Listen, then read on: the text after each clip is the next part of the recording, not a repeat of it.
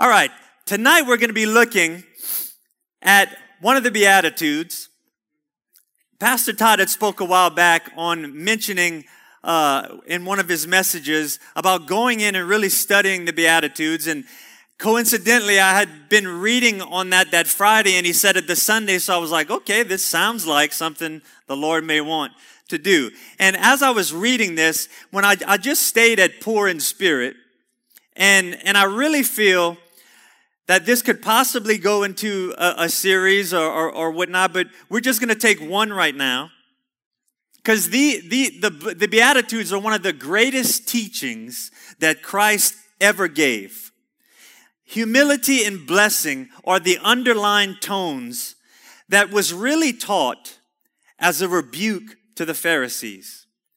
When you really read it in its context, it's beautiful. You read it, it's like the words of life are leaping off of the page. But when you realize what prompted this, you end up saying like, well, you go, Jesus. Look at him. Because he was addressing something that was very rampant during that time. It was the Pharisees had a very hard doctrinal stance when it came to the things of God. And what it did was it kept a lot of people out of the kingdom. When you read Matthew chapter 5 through 7, it's really the entire Sermon on the Mount. But if you look at the Beatitudes, you see that Christ gives 8 prophetic blessings to every believer. And so I want to look at being blessed or the poor in spirit. Now you got to understand the Pharisees were like the spiritual sheriffs. They would walk around, they would look for sin everywhere that they could find it. They would drag people in front of Jesus. And Jesus thunders back with these teachings.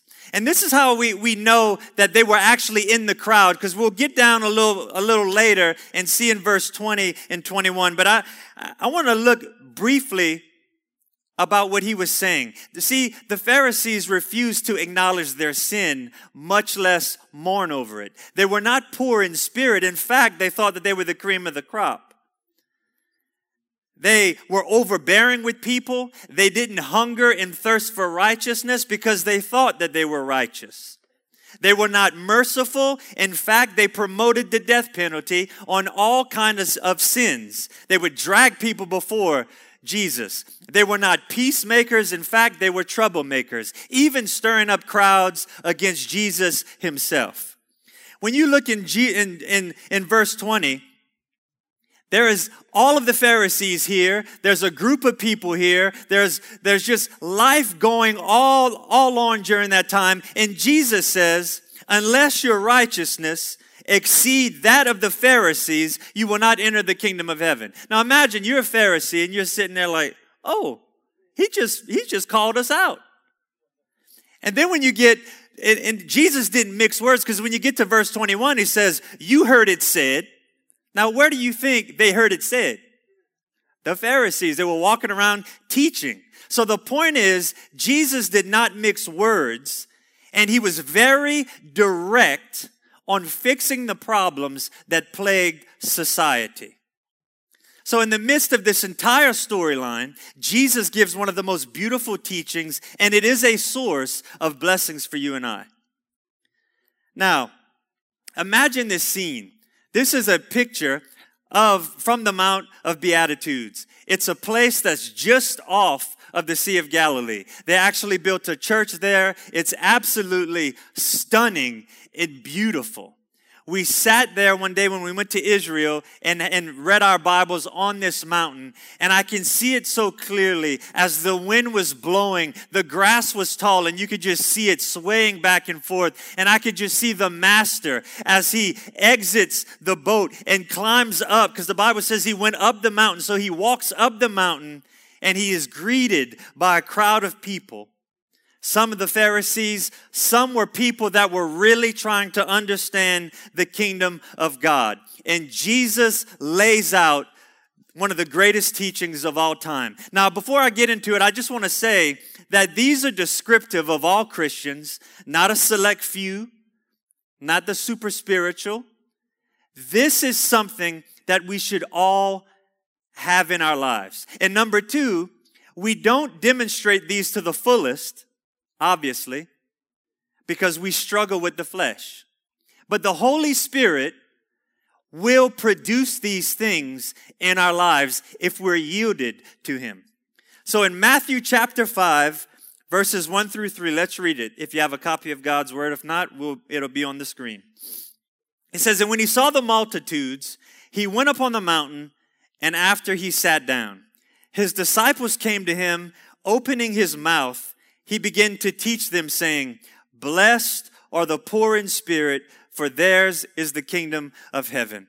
Father, we just come right now in the name of your Son, Jesus. Lord, I just ask for the anointing of the Holy Spirit to teach. Lord, I ask for the anointing of the Holy Spirit to rest on your people. Father, that they would grow in the knowledge and power of your word and of your name and of your Spirit. God, we honor you tonight. And Father, we thank you for being with us. In Jesus' name I pray and ask.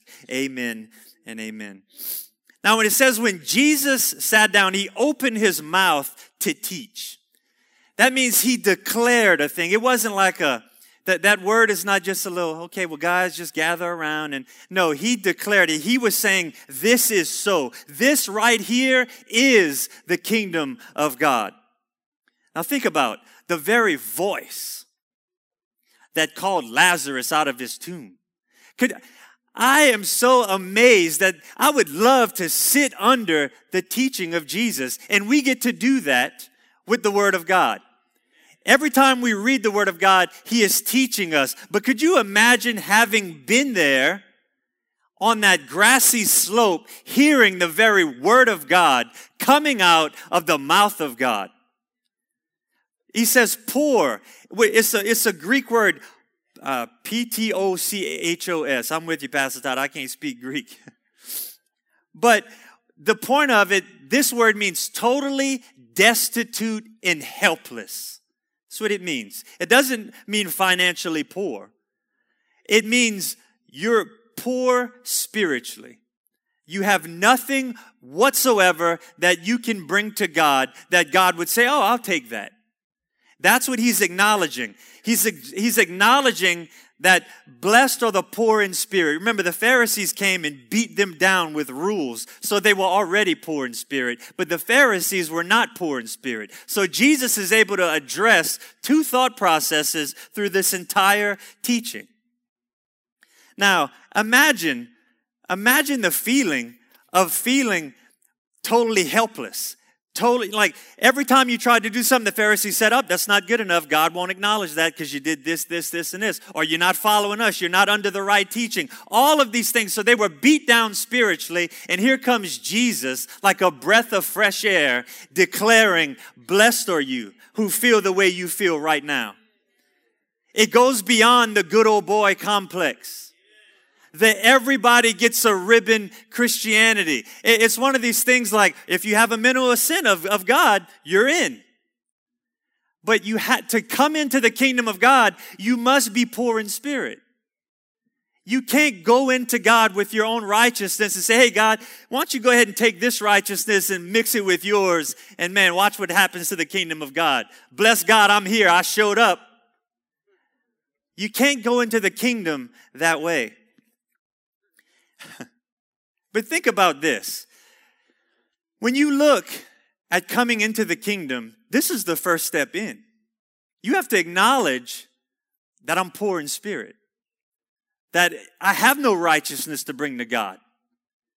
What could you bring to God that's righteous aside from Christ? Nothing. I mean, if you look at the law, if you think a certain way, you broke the law. And then you got to keep it 24/7 all of your life. And even if you, by some chance, could do that, which it cannot be done, you still got an inherited sin nature at the fall that we have no way out of. It's called original sin. So Christ has to pay that penalty, or we pay it. And if we pay it separated from God.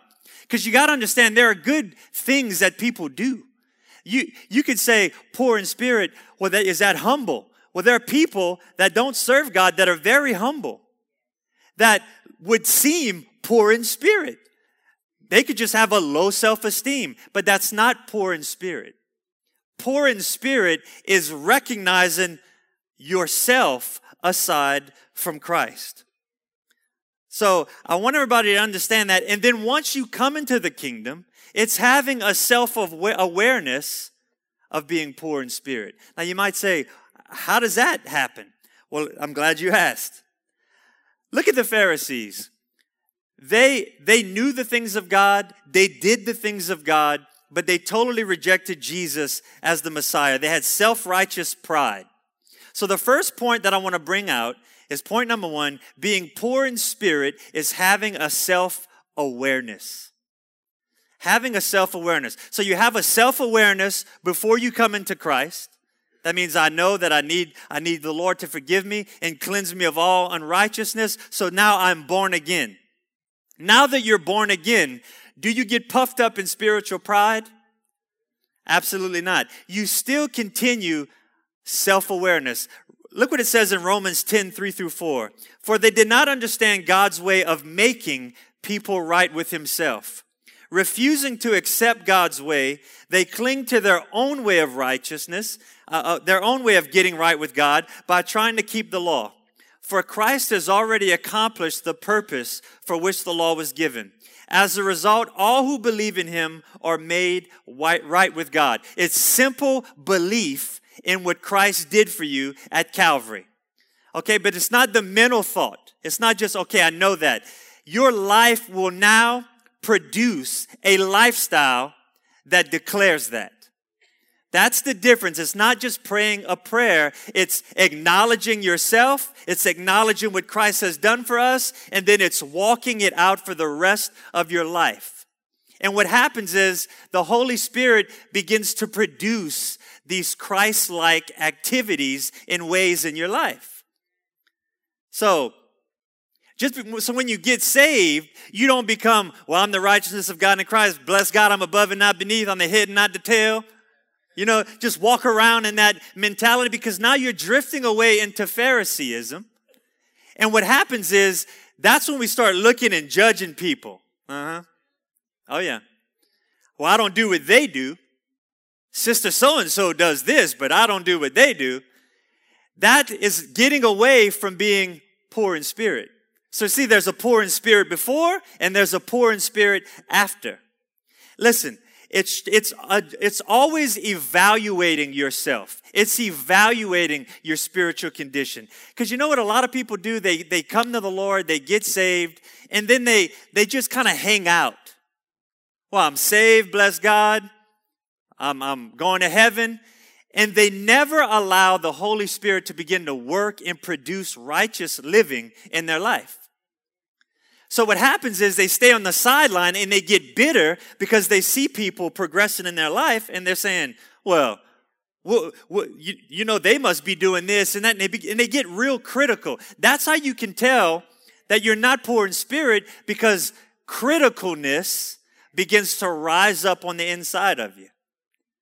And nobody likes to be around a critical Christian. Amen? Now, think about this. We have people today that feel they have no need for Christ. They have no need to be right with God, right? We come across people like that all the time. So once again, you have to be poor in spirit to recognize that. So I would encourage you, if you're not born again, that means this might be your first time coming to church. And you say, man, I felt something I haven't felt before. I felt the presence of God, you know, but I really need to come to the end of myself and acknowledge that I know I'm not right with God. Only you can do that.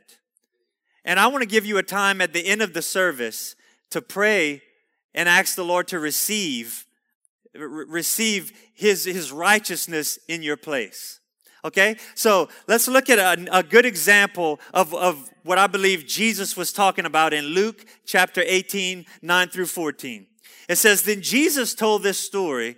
Listen to this. It says, to some who had great confidence in their own righteousness and scorned everyone else.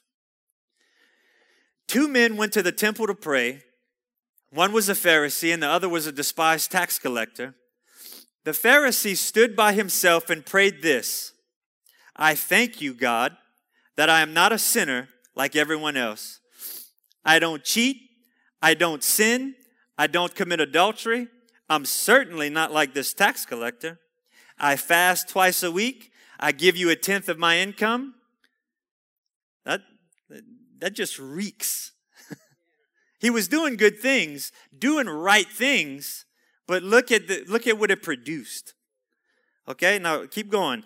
But the tax collector stood at distance and dared not even lift his eye to heaven as he prayed. Instead, he beat his chest in sorrow, saying, "O God, be merciful to me, for I am a sinner." Then Jesus says, I tell you, this sinner, not the Pharisee, returned home justified before God. For those who exalt themselves will be humbled, and those who humble themselves will be exalted. See, the blessings come in humbling yourself in God. Not just being a humble human being. Humbling yourself in God. The whole walk is living outside of yourself, but living in Christ. You got that? Living like out destitute. Lord, I know that there is nothing that I can do, but in Christ, I can do all things. So it's knowing your position in being in Christ that empowers you to do everything that you need. And it's everything that God honors. It's everything that God requires. It's everything that God applauds because it's done in the name of Jesus. You can feed the homeless in your own name, in your own organization. And you will get applause from men, but it will not get applause from God. And our life needs to be a life that is lived where all we desire to do is make God smile and please God and please the kingdom of God. So godly practices don't make you poor in spirit or saved, because a lot of people go through the practices. They go through doing things.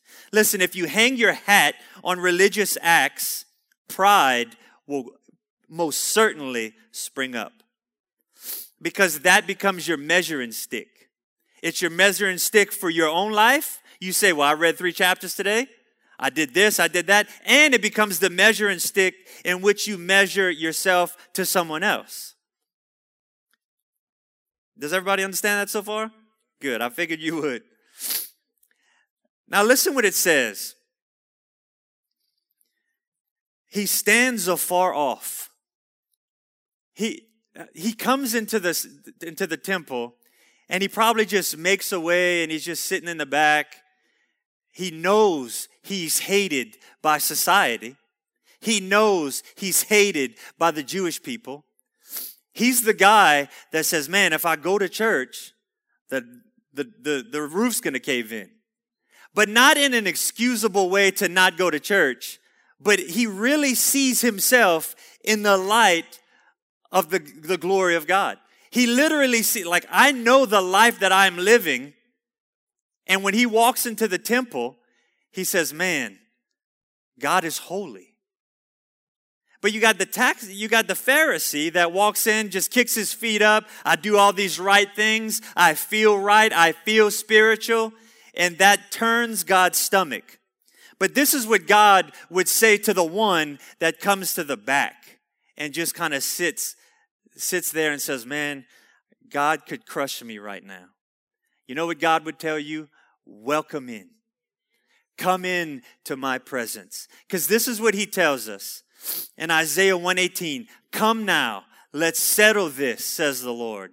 Though your sins are like scarlet, I will make them white as snow. God's not mad at you, ready to crush you. If that was the case, he would have wasted Jesus. He sent Jesus to pay for that penalty. See, we have to understand that God is holy, that all he can accept is perfection. That's what makes Jesus so valuable. If we preach it less, then it brings the value of Christ down. It's like, okay, well, thank you, Jesus, I appreciate it, but I'm kind of good already. But when you see it in the light of Jesus, of who he is and what he's done, it humbles you. It makes you realize I'm blessed because I'm poor in spirit in light of Christ. Remember, it says that he wishes that none should perish, but that all would come to the knowledge. He says this in Isaiah, but to this one I will look, to him who is humble and contrite of spirit and who trembles at my word. So you may say, God won't even look at me. Yes, he will. God is looking to the one who is broken, to the one who is sorry, to the one who is struggling, to the one who bondage has them and is trying to squeeze the life out of you. God is saying, look up here. I'm here to help you. I'm here to deliver you. I'm here to empower you. That's the gospel. It literally means that person that is crippled or maimed in the spirit. See, it comes through self-evaluation. Now think about this. It blew me away when I understood how this guy looked at himself. He said, be merciful to me, the sinner. Like he didn't say a sinner. There was no vowels in the Greek. He was saying, I know I'm the worst. I know I'm the worst. And to have that type of mentality, this is what the Jewish thought was. I deserve to drink every ounce of the cup of wrath that God has for me. That's what he said when he said, be merciful to me, a sinner. He acknowledged, I am the worst of the absolute worst. And look how Christ viewed that. He said he went away justified. Now you may say, God doesn't have a cup of wrath. Revelation 14, 9 and 10. If anyone worships the beast in his image and receives the mark on his forehead or upon his hand, that's in the future. It says he will drink of the wine of the wrath of God, which is mixed full strength in the cup of his anger. And he will be tormented by fire and brimstone in the presence of the holy angels and the presence of the Lamb. Now, I read that for a reason. It's the law of sin and death. You sin, it's eternal damnation. There's no way of getting around it. There's no way to dress it up. That's a biblical fact. But here is the most powerful thing, and it brings me to point number 2. Poor in spirit brings the cup of grace, which is the kingdom of heaven. This is what it says, Luke 22, 41 and 42. And he withdrew from them about a stone's throw, and he knelt down and began to pray, saying, Father, if thou art willing, remove this cup from me, yet not my will, but thy will be done. What happened at the cross is that Jesus took that cup and drank the full wrath of God in our place. So what happened is it was settled. Sin was dealt with. In your own life, if you choose to receive Christ, that cup goes on your account.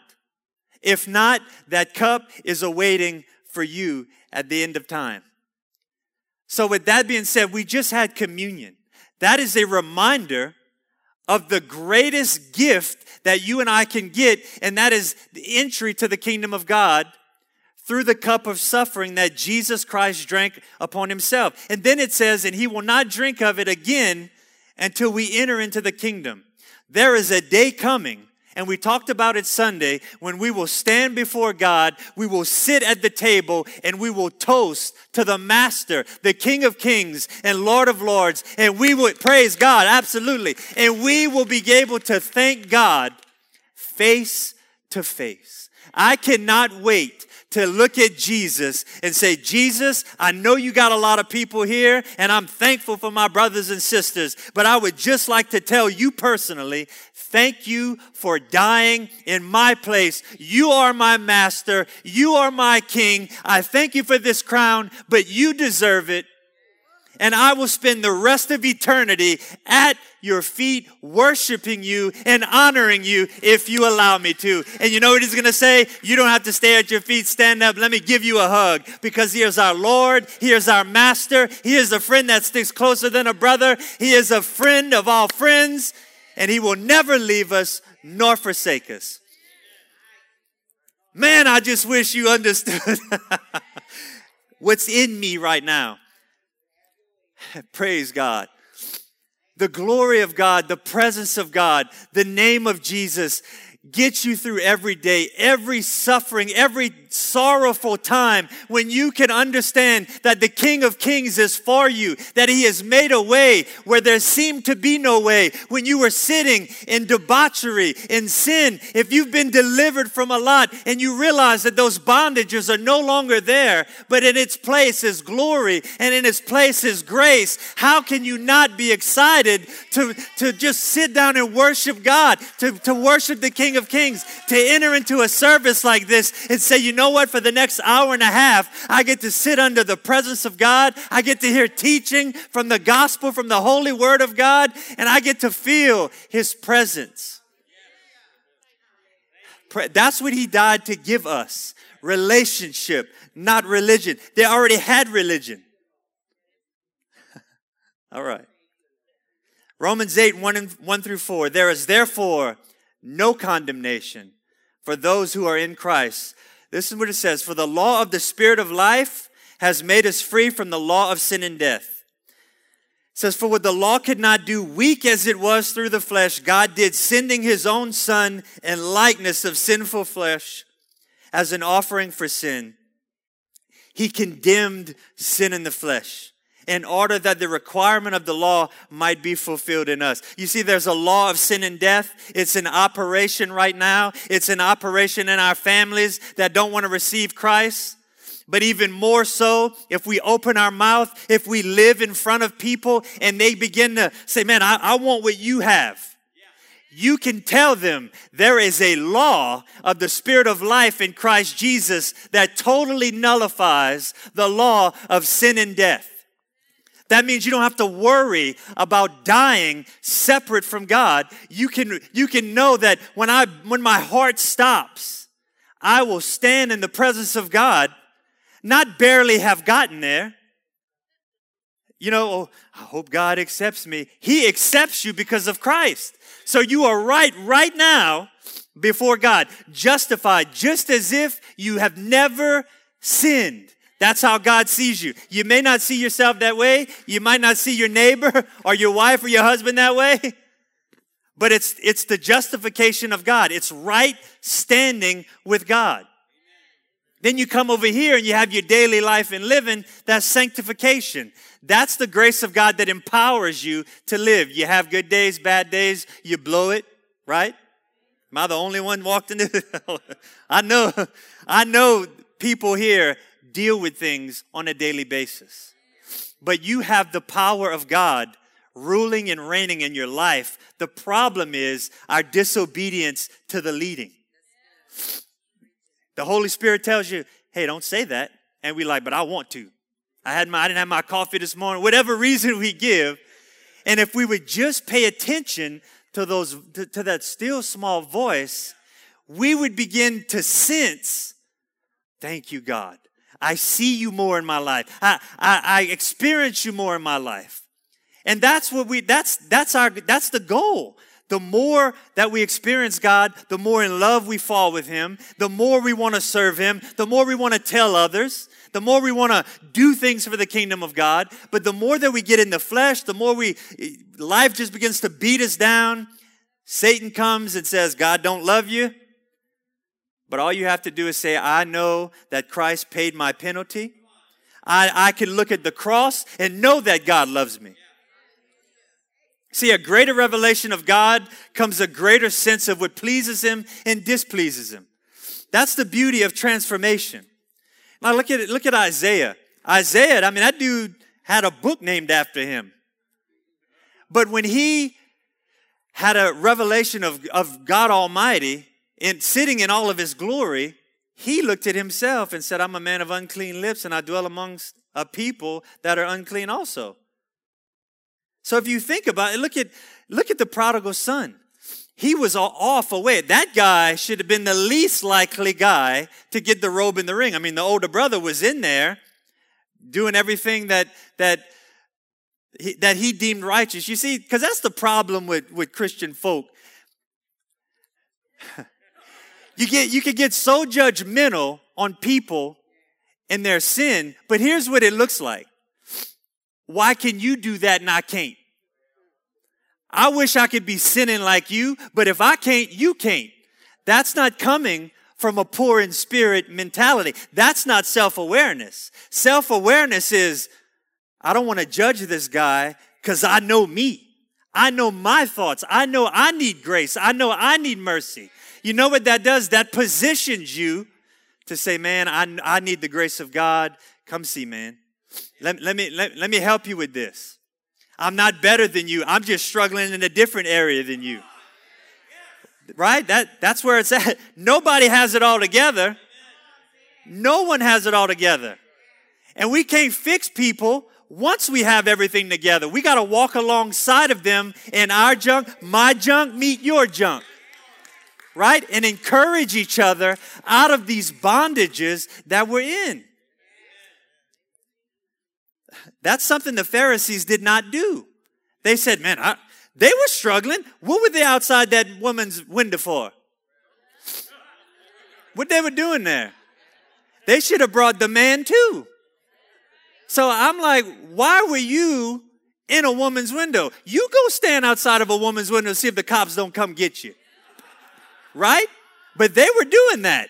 And I'm not saying go do that. You got to be careful nowadays. But just to say, these guys were bound up in stuff also. But if they would have recognized that they were poor in spirit, like Jesus was trying to tell them, they would have been able to receive the same mercy that the sinners received. See, being poor in spirit is a mindset of humility, of being self-aware. You know, I think of inspirational people. You know, I'm inspired by Christ because of his heart, of the heart of God. When I look at the Word of God, I see the heart of God behind it. I look at, I go to my dad because, he was so inspirational in my life. And towards the last couple of months before he died, we were sitting under the carport, and I was just looking at my dad, and I was like, man, I'm going to miss this dude. And I said, Dad, how about we go throw the football? Now, my dad had taken 80-something chemo treatments. He had neuropathy. He could barely walk after a while. He had to get a cane. But I just remember looking outside on that street, and I could see myself at all ages throwing the football with my dad. And it was during this time I said, Dad, let's go throw the football. Now, I could have been afraid that my dad would say, Kelly, you know I don't feel good. Why would you even ask me that? Now you're going to make me feel guilty if I don't do it. You know what my dad did? All right, Kel, go get the ball. And we went in the road, and we threw the ball for about 20 minutes. You know why my dad did that? Because he knew it would mean the world to me. He knew that those memories would stay deep and lodged within my soul because I knew his heart. I knew his heart, just like I know the heart of Christ. I know that he's not trying to beat me over the head and try to tell me not to sin and this and that, to be mean. I see his heart. His heart is love, and he does not want me to partake in things that can destroy me. So I don't serve God out of this rule book obligation. I serve him because I love him, and I want to stay as close as possible to him. And just like my dad pushed through, because he knew it meant a lot to me, I push through the things that I go through, the things that I struggle with, because I know the heart of Christ, and I want to be in fellowship and love and be in this close community with him all the time. So we need to be inspired to move beyond our stuff and go straight into the heart of God and enjoy his presence. That's what the kingdom of God is about. It's about going lower. It's about serving harder. It's about loving deeper and loving in spite. But it only comes when you get the revelation of the heart of God. And that's what he wants to do. This is a thick book. I mean, you could spend all of eternity reading it because it will last for all of eternity. So do you not think that God is trying to speak to us? Number 3, poor in spirit fuels a repentant heart in ourselves and humility towards others. Philippians 2:3-5, it says, do nothing from selfish or empty conceit, But look what it says. But humility of mind, let each of you regard one another as more important than himself. Do not merely look out for your own personal interests, but also for the interests of others. Have this attitude in yourselves, which is in Christ. Listen, if anybody had reason or ability to slap some rules on you, it'd be Christ. I mean, he kept them all. He was perfect. He can put a standard on you and say, I don't know why you can't do this. I'd do it. I don't see why you can't walk right. I'm walking right. How old are you? I'm 33. You know? But he didn't. Instead, he knew that we couldn't. He came in our place, fulfilled the law, because he knew that you and I would not be able to. So he was not prideful at all. So when you have that knowledge of what Christ did, how can it not keep you poor in spirit? How can it not keep that self-awareness, knowing that, man, I know that there in me, there's nothing that I can bring God, but in Christ. See, I want to show you the value of Christ. That's why it's not religion. It's not about what you do. It's about whose you are. It's about being in Christ. It's about everything that you do out of love and admiration for the Lord. Psalms 51:17, the sacrifice you desire is a broken spirit. You will not reject a broken or repentant heart. That means when we fall, we don't say, well, I'm a king's kid, bless God. I don't have to repent. Try that in marriage. I'm married. I ain't got to tell my wife I'm sorry. You're not going to have much of a relationship. But when you understand that Christ died for you, paid the penalty for your sin, it brings you to repentance. Even David, remember David, it broke his heart. He was a man after God's own heart. And look at what he was capable of. But his heart was towards God. Right? So when you think about serving God, it's not about do's and don'ts. It's about, let me get in to who God is, to what he requires, to what he's empowered me to do. If God gave you something to do, he's going to empower you and equip you to do it. And when you fall short, he's going to pick you up and keep going. So I want you to understand, being poor in spirit is nothing about being poor financially or about being like a Pharisee where you do all these things. Because listen, I'm telling you, even the most godly things we can get wrapped up in doing. I mean, I read my Bible. I don't drink, smoke, or chew, or hang out with those that do. We can have all of these philosophies and mentalities and start judging people and miss the heart of God totally. And so that's what the Pharisees were doing, and that's why Jesus came and taught this. Remember, it says in Philippians 2, 3, and 5, but with humility of mind. You know what that is? With self-awareness. Have this attitude. Remember Paul. Paul, he was a bad dude, remember, before Christ. He was having Christians killed. He was dragging them into the streets. He was prideful. He said that of all people that could boast, it'd be me. I'm from the tribe of Benjamin. I'm this and I'm that. But Paul would even say to himself in Philippians 3 through 8, we rely on what Christ has done for us. We put no confidence in human flesh, though I could have confidence in my own self-effort if anyone could. He's saying, I did it all. But look at what he says in 1 Timothy. And this is quite before his death. He says, this is a trustworthy saying that everyone should accept it. Christ Jesus came into the world to save sinners. And he said, I am the worst of them all. Now I want you to see something here. This is present tense. Paul didn't say, I used to be this. He's saying, I am the worst of all. You know what he was saying? Hey, even though I'm Paul, even though I wrote 3/4 of the New Testament, I know what I'm capable of. That's what he's saying. So the same for us. When you realize what you're capable of, when I realize what I'm capable of, it throws me into mercy. It throws me into mercy for someone else. And I want to encourage you that with tonight, if we can stand, that as we talked about being poor in spirit, we just talked about one tonight. I want to give you an opportunity. If you could say, you know what, I never even saw it that way. I just was coming to church. I was just coming because I was told I had to come to church. And you never made Jesus the Lord of your life. In other words, you never stopped and said, I see myself, Lord, and I see what you expect. Because now that I've heard the gospel and I want to come to you, I recognize that I am poor in spirit and I need you to save me. I want to see your hand tonight. You might have be praying this for the first time. I want to see your hand. If you can say that I am poor in spirit, that I know that I have nothing to bring God, that I know that I have no way to please God aside from Christ, and you would say that I have never received Christ. I see your hand. And I want to give you an opportunity. Can we all pray together?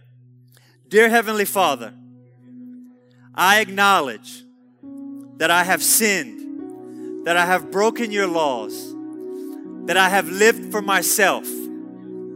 I confess that, but I also confess that I need you to be my Lord and Master.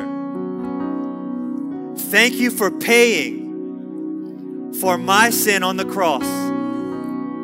And I receive you into my life. Empower me to live a life pleasing to you. In Jesus' name, I pray. Amen. Real quickly before we go, if you prayed that for the first time, there's a green card. I just want you to fill it out and just bring it to the info center, because we just want to know that you made that decision so we can pray for you. And then also, if you've prayed that for the first time, if you want to come up and talk to us about the decision, we also have a Bible if you don't have a Bible, and we have a free gift for you. And look, guys, I just want to thank y'all for coming out tonight. I want to thank you for hearing the word of God. I just pray that it blessed you. I pray that you apply it to your life and that God's almighty power will rest on you all the days of your life. In Jesus' name, I pray and ask. And if you need prayer for anything, we'll be up here. We love you. God bless you. Good night.